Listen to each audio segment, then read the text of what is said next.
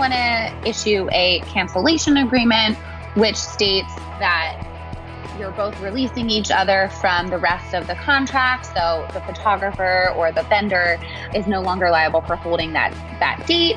And the client is no longer responsible for the payment schedule if there's any future payments.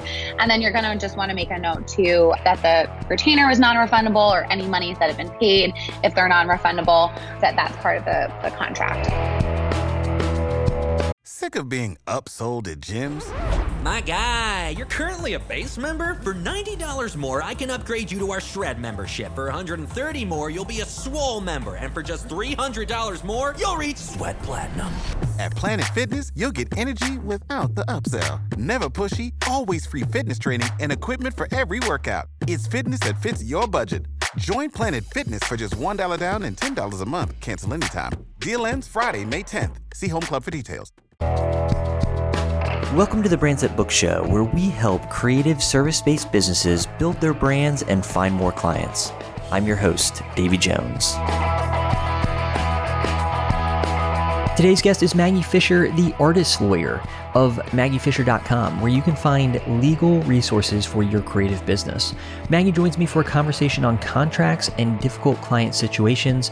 Specifically, we're covering a few tough client situations that can be avoided or dealt with using a well-crafted contract. Before we get started, a quick disclaimer: I am not a lawyer, and the information shared during this episode are for informational purposes only and not for the purposes of providing legal advice. You should contact your attorney to obtain advice with respect to any particular issue or problem you're facing. And while Maggie is a lawyer, she's not your lawyer. Be sure to check out the show notes at daveyandkrista.com for the resources we mentioned during the episode. And I want to hear from you. Let me know what kind of content you'd like to see on the Brands That Book podcast as we move forward. To leave your feedback, head on over to the Davey and Krista Facebook page and send us a message. You can also DM us on Instagram at Davey and Krista. Now, on to the episode.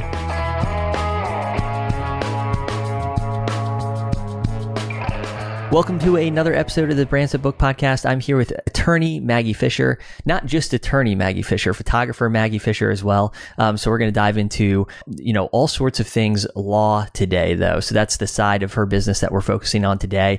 I'm excited to have you here, Maggie, because I know that there's a lot of questions, legal questions in particular, around what's going on with COVID-19 and the pandemic and the impact that has had on the events industry in particular. So welcome, and thanks for taking the time to chat with us today. Yeah, thanks for having me. So we should just dive right in, because I know we have quite a bit to chat about, but I don't want to skip over, your story as an entrepreneur and hear a little bit about your background. And I think what's maybe so convenient about especially your attorney's hat, is that you're speaking also from the perspective of a photographer and somebody who's in the events industry. And so really understands this industry apart from what's going on with the pandemic and stuff like that. So tell us a little bit about your background and, how you got started. Sure. Thank you. So I started photography when I was in high school, just like a lot of photographers out there. It was a natural progression. It was something that I loved, but it was never, the end goal for me. I always planned on going to law school. I had done mock trial in high school and then political science in college. So I always knew that, law was going to be my path. But at the same time, it was like I was living two parallel lives. Both sides kind of took off at the same time. So, I was going through college and law school, and I was consistently shooting 25, 30 weddings a year while, throughout law school, I'm studying. Studying for finals and taking time off to travel and shoot weddings during study breaks. It was just this very weird dynamic where, I had my feet in both worlds, and I was able to naturally progress with both of them for a long time. But it came to a point about a year ago where I had to make a decision what road I was going to go down.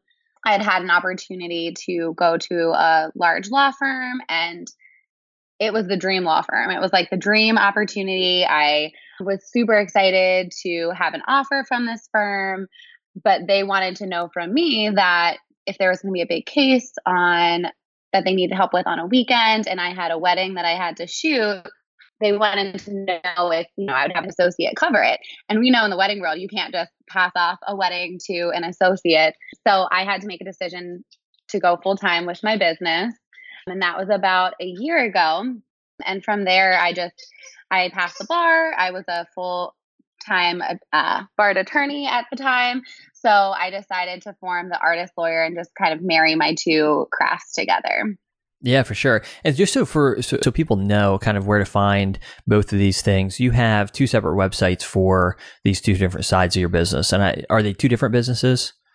Yeah, so I have them separated out right now just because I don't think my wedding clients want to see the legal stuff that I'm doing.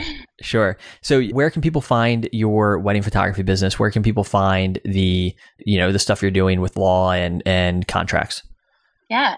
So wedding website and wedding company is Magdalena Studios, and you can find all of the contract templates and legal resources on theartistlawyer.com. Yeah, awesome. And I think that's a good segue into talking about some of these contracts in general. And I imagine, you passing the bar, it comes at the perfect time because now people in the events industry in particular are faced with all sorts of different issues. And I know that it's been a headache for a lot of people. Everybody's had to reschedule probably at least one event in 2020, if not multiple events. And there's all sorts of things that come with that because it's not, as we found out, I think in the beginning, there was just like this, well, okay, we'll reschedule for the fall and it'll be fine. But, we have these phased recovery programs in each state. And, I know some states already allowing weddings, let's say under 300 people. I think I saw that in Ohio. I think I saw one of the northeastern states say under 250, but a lot of states haven't moved in that direction yet. And so now the question becomes, okay, I've rescheduled. I might be able to have my wedding, but now I won't be able to have the same amount of people at my wedding. And so, clients might be like, hey, I'm only going to be able to have a 10-person wedding. Can we renegotiate the contract? There's just a lot of questions around, how to navigate this while protecting our businesses and then also serving our clients well. So I guess, we should start at the beginning, maybe with rescheduling. Before we jump in there, I just want to emphasize that this podcast is for educational purposes only. I am not an attorney. Maggie is an attorney, not your attorney. So I think that's just good to mention before we get... Perfectly said. Before we get into discussing this stuff, and if you have specific questions, I would encourage you to reach out to Maggie or to reach out to your attorney to clarify anything that you might hear during this episode. But let's start with rescheduling. What do people need to have in place? What are the considerations around rescheduling when it comes to somebody's contract? So you're going to want to look at your contract specifically with the client that wants to reschedule. A lot of people are updating their contracts now post-COVID and instituting rescheduling fees or different policies around rescheduling. But when it comes to rescheduling for each individual client, you're going to want to go by what your current contract says. A lot of contracts pre-COVID did not have rescheduling policies. I've seen a lot of contracts that only really talk about cancellation. There's no mention of rescheduling fees.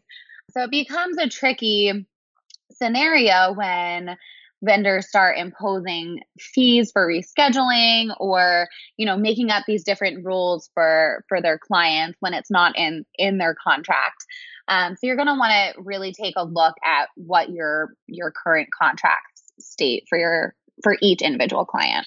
Sure. So if somebody wants to reschedule, or we've come to a point where they have to reschedule for whatever reason, there's not a rescheduling clause in their contract. Both the client and the vendor agree on a given date. What needs to happen to, let's say, move that date or to reschedule the event?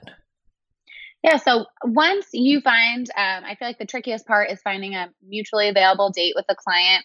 And how I've seen it work best is if the client checks in with their venue and comes back with the dates, and then the vendors can all kind of come together and figure out which date works best for everybody all together. Usually the client will navigate that and, check in with each vendor and pinpoint what date will work. Once that mutually available date is decided on, you're going to want to either issue a new contract or amend that previous contract to the new date. What I found is best is if you have updated your terms and conditions, which is a regular business practice. It's totally normal to update your terms and conditions and reissue that to the client if they're re-signing. You're going to want to send them your new and updated contract, which is going to hopefully have cancellation and rescheduling policies and everything a little bit more clear for both the client's best interest and for the vendors, because you're not going to want any ambiguity in there if they have to reschedule for a second or third time, like we're now seeing. So you can issue them that new contract and then just issue a credit for any amounts that have previously been paid. Okay, awesome. And as far as, and I like what you said there, is it's not unusual for companies to revisit their terms and conditions. I'm sure everybody for every, SaaS product that they're signed up for every year gets some sort of notification that terms and conditions have been updated. So I think sometimes we overthink like, oh, we're going to send a new contract over to people and it's really going to, weird out our client. But I think that communicating with them on the front end about that, it's probably more normal and less of an issue than we anticipate. Definitely. One question along the lines of rescheduling is whether if you agree on a new date, but you're not shooting it any longer, maybe one of your associates is now shooting it. So you actually have a change of photographer. Do you go through those same steps where you're issuing a new contract? You're just stating that it's a different photographer from your team that's going to be shooting the wedding? Yeah. So you're almost like when you're renegotiating with the client, you're almost taking what they've paid as a credit, and depending on what the scope of the new project is, if there's a different photographer, a different date, a different venue, even like a different collection. Like I've had clients upgrade or renegotiate, trying to split up their package across multiple dates. You're going to want to just issue that entirely new contract to them. And then they can agree to, that new photographer, the scope of the project. And you're just taking what they've previously paid and issuing that as a credit. And you can normally you would have, your payment schedule breakdown and what the final payment is. But underneath of that, you can put amount of credit that's being transferred from the old contract, the balance that's due. And it's pretty standard in contracts at the end that it will say this is the final agreement. It supersedes and voids any previous agreements, but you can just re-emphasize that at the top. I like to add a little note up at the top that says this wedding has been rescheduled, the previous date is released, and it just kind of reiterates that again. Okay, awesome. What about with cancellations? Because I'm sure there's a number of situations out there where, everybody's trying to reschedule. I'm sure a lot of people earlier in the year are just trying to get dates later in the year. So they're competing with people who are already getting married later in the year. So it's probably on some level difficult to match up schedules right now. What steps does somebody need to take in order to cancel a contract? So cancellation is usually where things get a little bit trickier because clients normally don't see that the businesses have held these dates for them and have this expectation of business and have maybe made investments or preparations for this business that, they're expecting to have. So if a client decides, as some clients have, that, they don't want to keep rescheduling, they just want to cancel, go in a different direction, or maybe not have the wedding altogether, you're going to want to issue a cancellation agreement, which states that you're both releasing each other from the rest of the contract. So the photographer or the vendor is no longer liable for holding that date. And the client is no longer responsible for the payment schedule if there's any future payments. And then you're going to just want to make a note too that the retainer is non-refundable, or any monies that have been paid, if they're non-refundable, that's part of the contract. Awesome. And so I assume that's probably a pretty important aspect of a cancellation agreement, is having what's happened to the payment that's currently been made, right? So that's something that you would definitely want in that cancellation agreement. And maybe we can talk through maybe a few different scenarios when it comes to cancellation. I think that one of the this unprecedented situation that we're facing, right? It's not as if brides and grooms, that it's not as if couples are saying, oh, just arbitrarily, we're going to switch dates. You know, we don't like March 30th anymore. We want to reschedule for, September 30th. So how does that work when it comes to things like deposits and retainers? Are vendors in general, and again, I know that people need to check with their specific states and laws and attorneys, but in general, are vendors, I guess, is it their right to keep monies paid, especially if that's how it's currently written in their contract? Or, because of, the act of God clause, do they really need to consider returning that money if they can't find a new date? Yeah. So again, going to come down to the specific contract that the client and the vendor have formed together. I've seen all kinds of contracts, some that, it would warrant a refund in certain circumstances. It's going to come down to if the client has actually been forced to move their date or if they're moving it preemptively. If they're moving a March 2021 date right now, they can't really cite to an act of God or anything that's forcing them to move their date. So you're going to want to look at that individual contract with an attorney, have somebody else give an opinion of how it reads and how it will be interpreted. But if you have a really strong contract that states you have a non-refundable retainer, even in an act of God scenario, and if the vendor is attempting to cure performance of the contract, so they're offering availability, they're offering solutions, if there's not a date that works, they're offering a credit for another type of session. If they're trying to work with the client, there's a good reason there for the vendor to be able to keep that retainer at that point, if the client's been forced to move their date. Yeah, absolutely. And I feel like it's such a tricky situation. And this is a good segue into talking about refund requests and what to do with refund requests. Because on one level, there is the law. There is what was agreed to in the contract.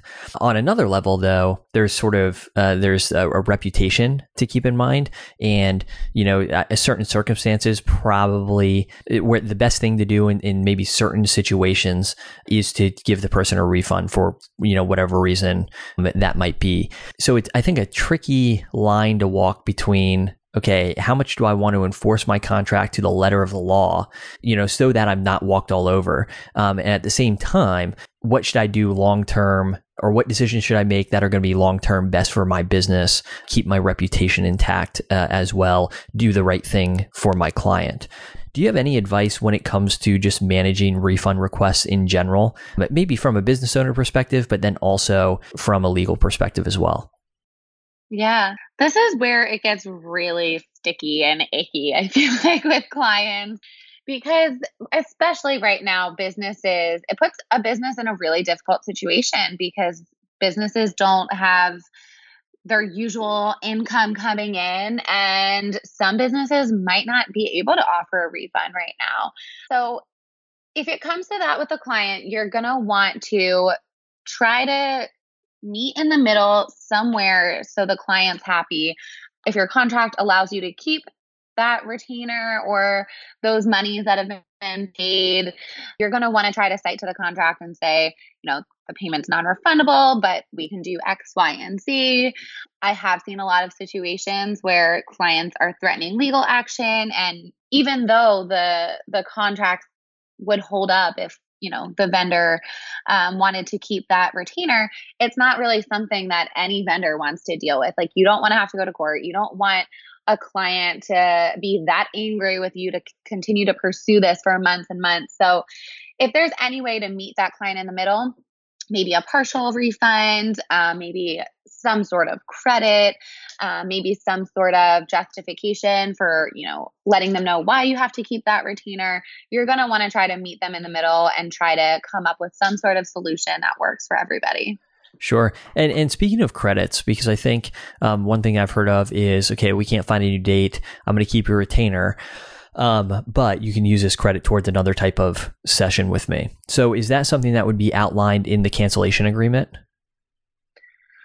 Yeah. So if you come up to that with that kind of resolution with the client, then you could certainly put that in the cancellation agreement. or the, rescheduling agreement that there is this credit that has been issued, and you're going to want to make sure there's parameters around that. So when can they use that? Are they going to check with you for availability? How far in advance do they have to let you know? Rather than just saying like, oh, hey, I want to do my session next week. I'm going to be in town. So you're going to want to just make sure all of that's outlined. Does it expire at any point in time? All those kinds of things. Yeah. And that's another really good point, just as far as like when that credit can be used. I know that gift cards has been sort of a popular offering throughout this time, just to try to keep some revenue flowing in and give people an opportunity to book an open date, so to speak, for a session in the future. But, interestingly, this past week, even I saw an acquaintance of mine post, and her business is no longer active, and it had nothing to do with the pandemic. It's been closed down for some time now, but somebody who she had given a gift card to or sold a gift card to wanted to, cash in that gift card after 8 years. Right. And so oh my gosh. having something, and yeah, it's a ridiculous request, right? Like, I'm pretty sure if I had a Target gift card or something like that, I wouldn't be able to use it after 8 years. But having something in writing about, hey, this is the time frame that this has to be used, I think is certainly beneficial. And it's, it's difficult thinking through all these different situations that might arise. I mean, again, if you had asked 100 people, whether they thought we were going to be dealing with a pandemic in 2020 that was going to completely shut down the events industry in the world, right? My guess is that none of them would have said, yeah, that's likely. So, or been really even on anybody's radar.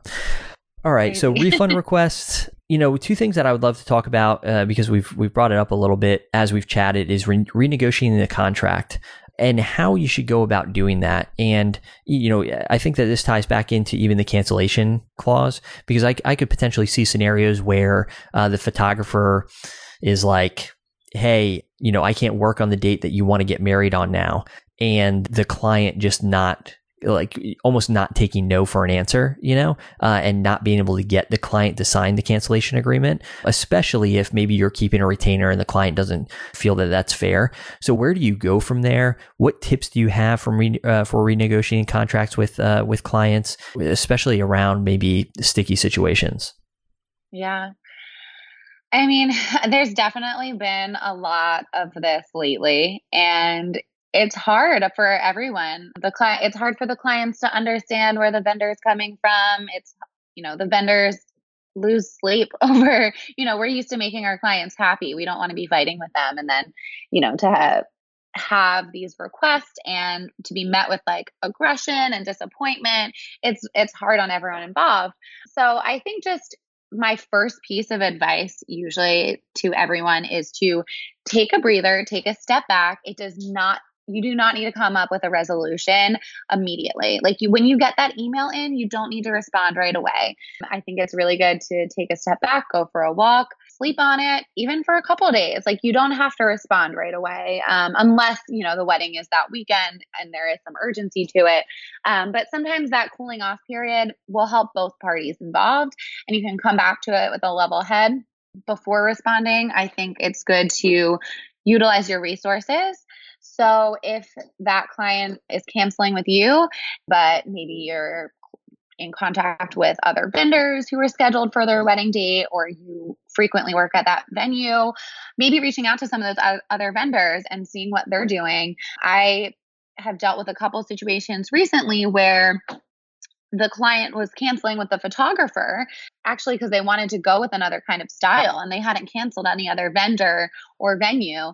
So that's kind of a different situation. That's a change of heart. The client's not canceling because of COVID or, any other reason. They're actually going with another type of vendor. So just kind of, trying to utilize your resources, maybe seeing what other resolutions the other vendors have come to, or touching base with your community and seeing how they've responded to these kinds of requests, and just talking through it with people that you trust and feel comfortable with that can help work through some of those issues at first. And then when you do talk to that client, sometimes emails and contracts can come off really harshly. So I always advise that you're going to want to formulate what your boundaries are before you get on a phone call, because a lot of us are people pleasers. We're going to cave on the phone. We're going to want to say what the client wants to hear, or we're going to be put in kind of an awkward position. But if you can maybe list and think through what your boundaries are before getting on a phone call or a video call with the client. So at that point, once you come up with your boundaries and, what you want to stick to, maybe you want to shoot for no refund or a partial refund. And, you don't want to go any lower than say $1,000 refund. Kind of come up with that in your head, or write down what best case scenario would be, what worst case scenario would be, where you'd be willing to compromise, and then get on a call with them and let them talk. Sometimes clients just want to be heard. They want to know that, they want you to know that this is a difficult time for them. Maybe something more difficult is going on and they just want to be heard. And maybe you have to explain why for your business, you have this policy, where you might have already invested that money, for example, insurance, or you might have already paid taxes, or you might have done a venue walkthrough, or if you're a florist, you might have already put in an order for those flowers and the ribbons. So if you can get on the phone with them or a video call and just have more of a human connection with them and try to work through it, sometimes that can be really helpful. Yeah, for sure. And I always find that calls are, especially if you can get on them before things escalate, a great way to keep things from escalating, right? I think that it's, over maybe less personal forms of communication like email, that things can be more misconstrued. I think email is great because you always want some sort of written record, especially I think as you decide things with clients. So, I don't know how you feel about, maybe it's a little over the top, but if I were to have a discussion like that with a client, I would send an email afterwards, just kind of recapping what we chatted about, just so that we can always go back to that written record. But I do think getting on a phone call, especially letting people talk, sometimes it's not even about the issue that you think you're arguing about. It's something else. And like you said, they just want to be heard. So I think that's great advice, just from a client experience perspective as well. So we've covered a lot of the COVID-19 pandemic related clauses. I think those are the things that are top of mind for everybody right now. Is there anything else that you think is just good practice to have in a contract? Maybe it's something that you frequently feel like people have to come back to. So for instance, I guess what is one of the most common non-pandemic related contract clauses that people, find themselves having to come back to? Yeah. I think a lot of photographers have to come back to editing requests. Maybe you don't include Photoshop, or, maybe you have a style provision in there that defines, what your style is. Some photographers might get requests, and videographers as well, to come back and re-edit something. And maybe you have a certain number of re-edits that you'll do. And the same kind of thing comes out with albums as well. So I feel like I hear a lot of photographers sometimes have to say to the contract and say, well, you had 6 months to get back to us about your album design and now it's expired. So, there might be some sort of fee for, if you have this album credit. Photographers usually don't want to have that outstanding for years and years, and costs might increase. So usually those sort of niche little things with photographers, travel and reimbursements and travel warranty is something that's really important. If you find yourself traveling often, you're going to want to make sure that, if you don't get travel insurance, you're going to want to make sure that's in your contract, and that you have some sort of warranty about travel delays. Are you using a flat rate travel fee, or is there going to be something in there about all sorts of reimbursements? Like if you have to check multiple bags, like if you're a florist and you have tons of products that you're bringing to a destination wedding, will the client be billed for all of those individual costs, or are you offering a flat rate travel fee? So those are just some niche little things with the wedding industry that I've found are important in contracts. Yeah, absolutely. So as far as people getting their contracts in order, what recommendations do you have for them doing so? I mean, you can find all sorts of free contracts online. I mean, is that something you would recommend doing? Also recognizing that especially as people get started, they don't have or don't feel like they have a ton of money to invest in a contract being developed by a lawyer. hmm Yeah, I mean, you're definitely going to want to start with a contract template. If you go to a standard local attorney, chances are it's going to cost thousands of dollars to have them custom draft you a contract. And if they don't have experience in the wedding industry or in the creative world, they might not really understand all of the protections that you need. So I would definitely recommend going to some sort of lawyer creative for your contract templates. There's tons of places to get them online. I've seen photographers sell them in like marketplaces like Etsy. But I would definitely recommend going for a contract that has been drafted by an attorney and is being sold by an attorney, because they're going to be held ethically to a different standard. They're going to want to make sure everything's up to date and everything is pretty crystal clear. I've seen a lot of contracts lately that have been bought from marketplaces, and they're just a little bit more shaky than the ones that you'll probably find from those attorneys online. Yeah, for sure. And I'll say, the money that you will save, I mean, it's going to be an investment up front, even a couple $100s for a contract template. Yes, that's an investment. I'm not saying that it's not hard spending that money. At the same time, the money that you're going to save, the peace of mind that you're going to have, potentially dodging a lawsuit or heading off a lawsuit of some sort down the road, I think makes it well worth it. I think that and accounting, like if you're starting a new business especially, or if you've been running a business for a while and you've just kind of been using something that's been pieced together, if you've been doing your own books, like to me, trust the people who are trained to do these things, because they're going to do it right. And if something goes wrong, then at least you have somebody to go back to and say, okay, I need to better understand, how to deal with this when this clause has been, breached or whatever, or this situation arises. Or, the IRS comes knocking and they want, XYZ, or they're saying XYZ, So I'm a big believer that those two things should be in place, and just the peace of mind, not having to think about those things then going forward, priceless to me. Yeah, definitely. And I fully believe that, a well-drafted contract will foster a healthy client relationship as well. So it's not just for protecting the business, but I like for our contracts to read almost as like an FAQ or manual. And the client, if they do read it, or if they just kind of have that document set aside, it's very thorough for them to just know, what to expect, what procedures will take place if they do have anything come up. There's all kinds of details in there that will help them and guide them in preparing for their wedding day as well. Yeah, absolutely. And that's probably the most important thing for sure. And I love that, that's what you put kind of at the outset of a contract, is just, laying out expectations clearly for clients and making sure that everybody's on the same page. And, really at the end of the day, I guess that's what it's about, right? So as we wrap up here, can you remind people where they can go and get a contract from you? Yeah. If you head to our website, The Artist Lawyer, you can find all of our contract templates. We have master contract templates for all types of wedding vendors. We have rescheduling and cancellation agreements and a COVID liability waiver. If you're starting to get back into shooting events and you're a little bit nervous about it, that liability waiver is great right now.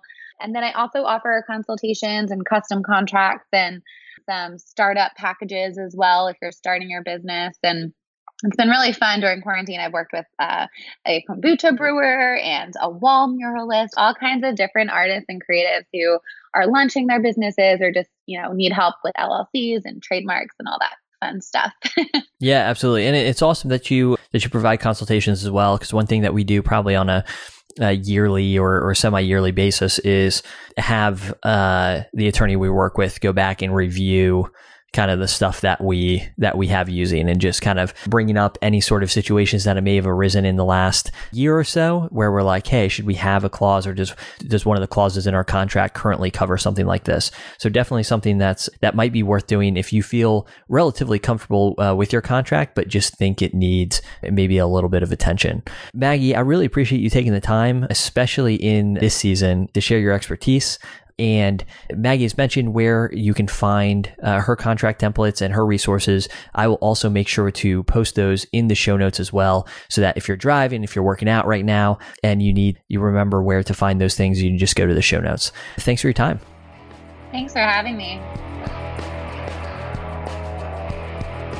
Thanks for tuning in to the Brands That Book Show. If you enjoyed this episode, please consider subscribing and leaving a review in iTunes. For show notes and other resources, head on over to daveyandkrista.com.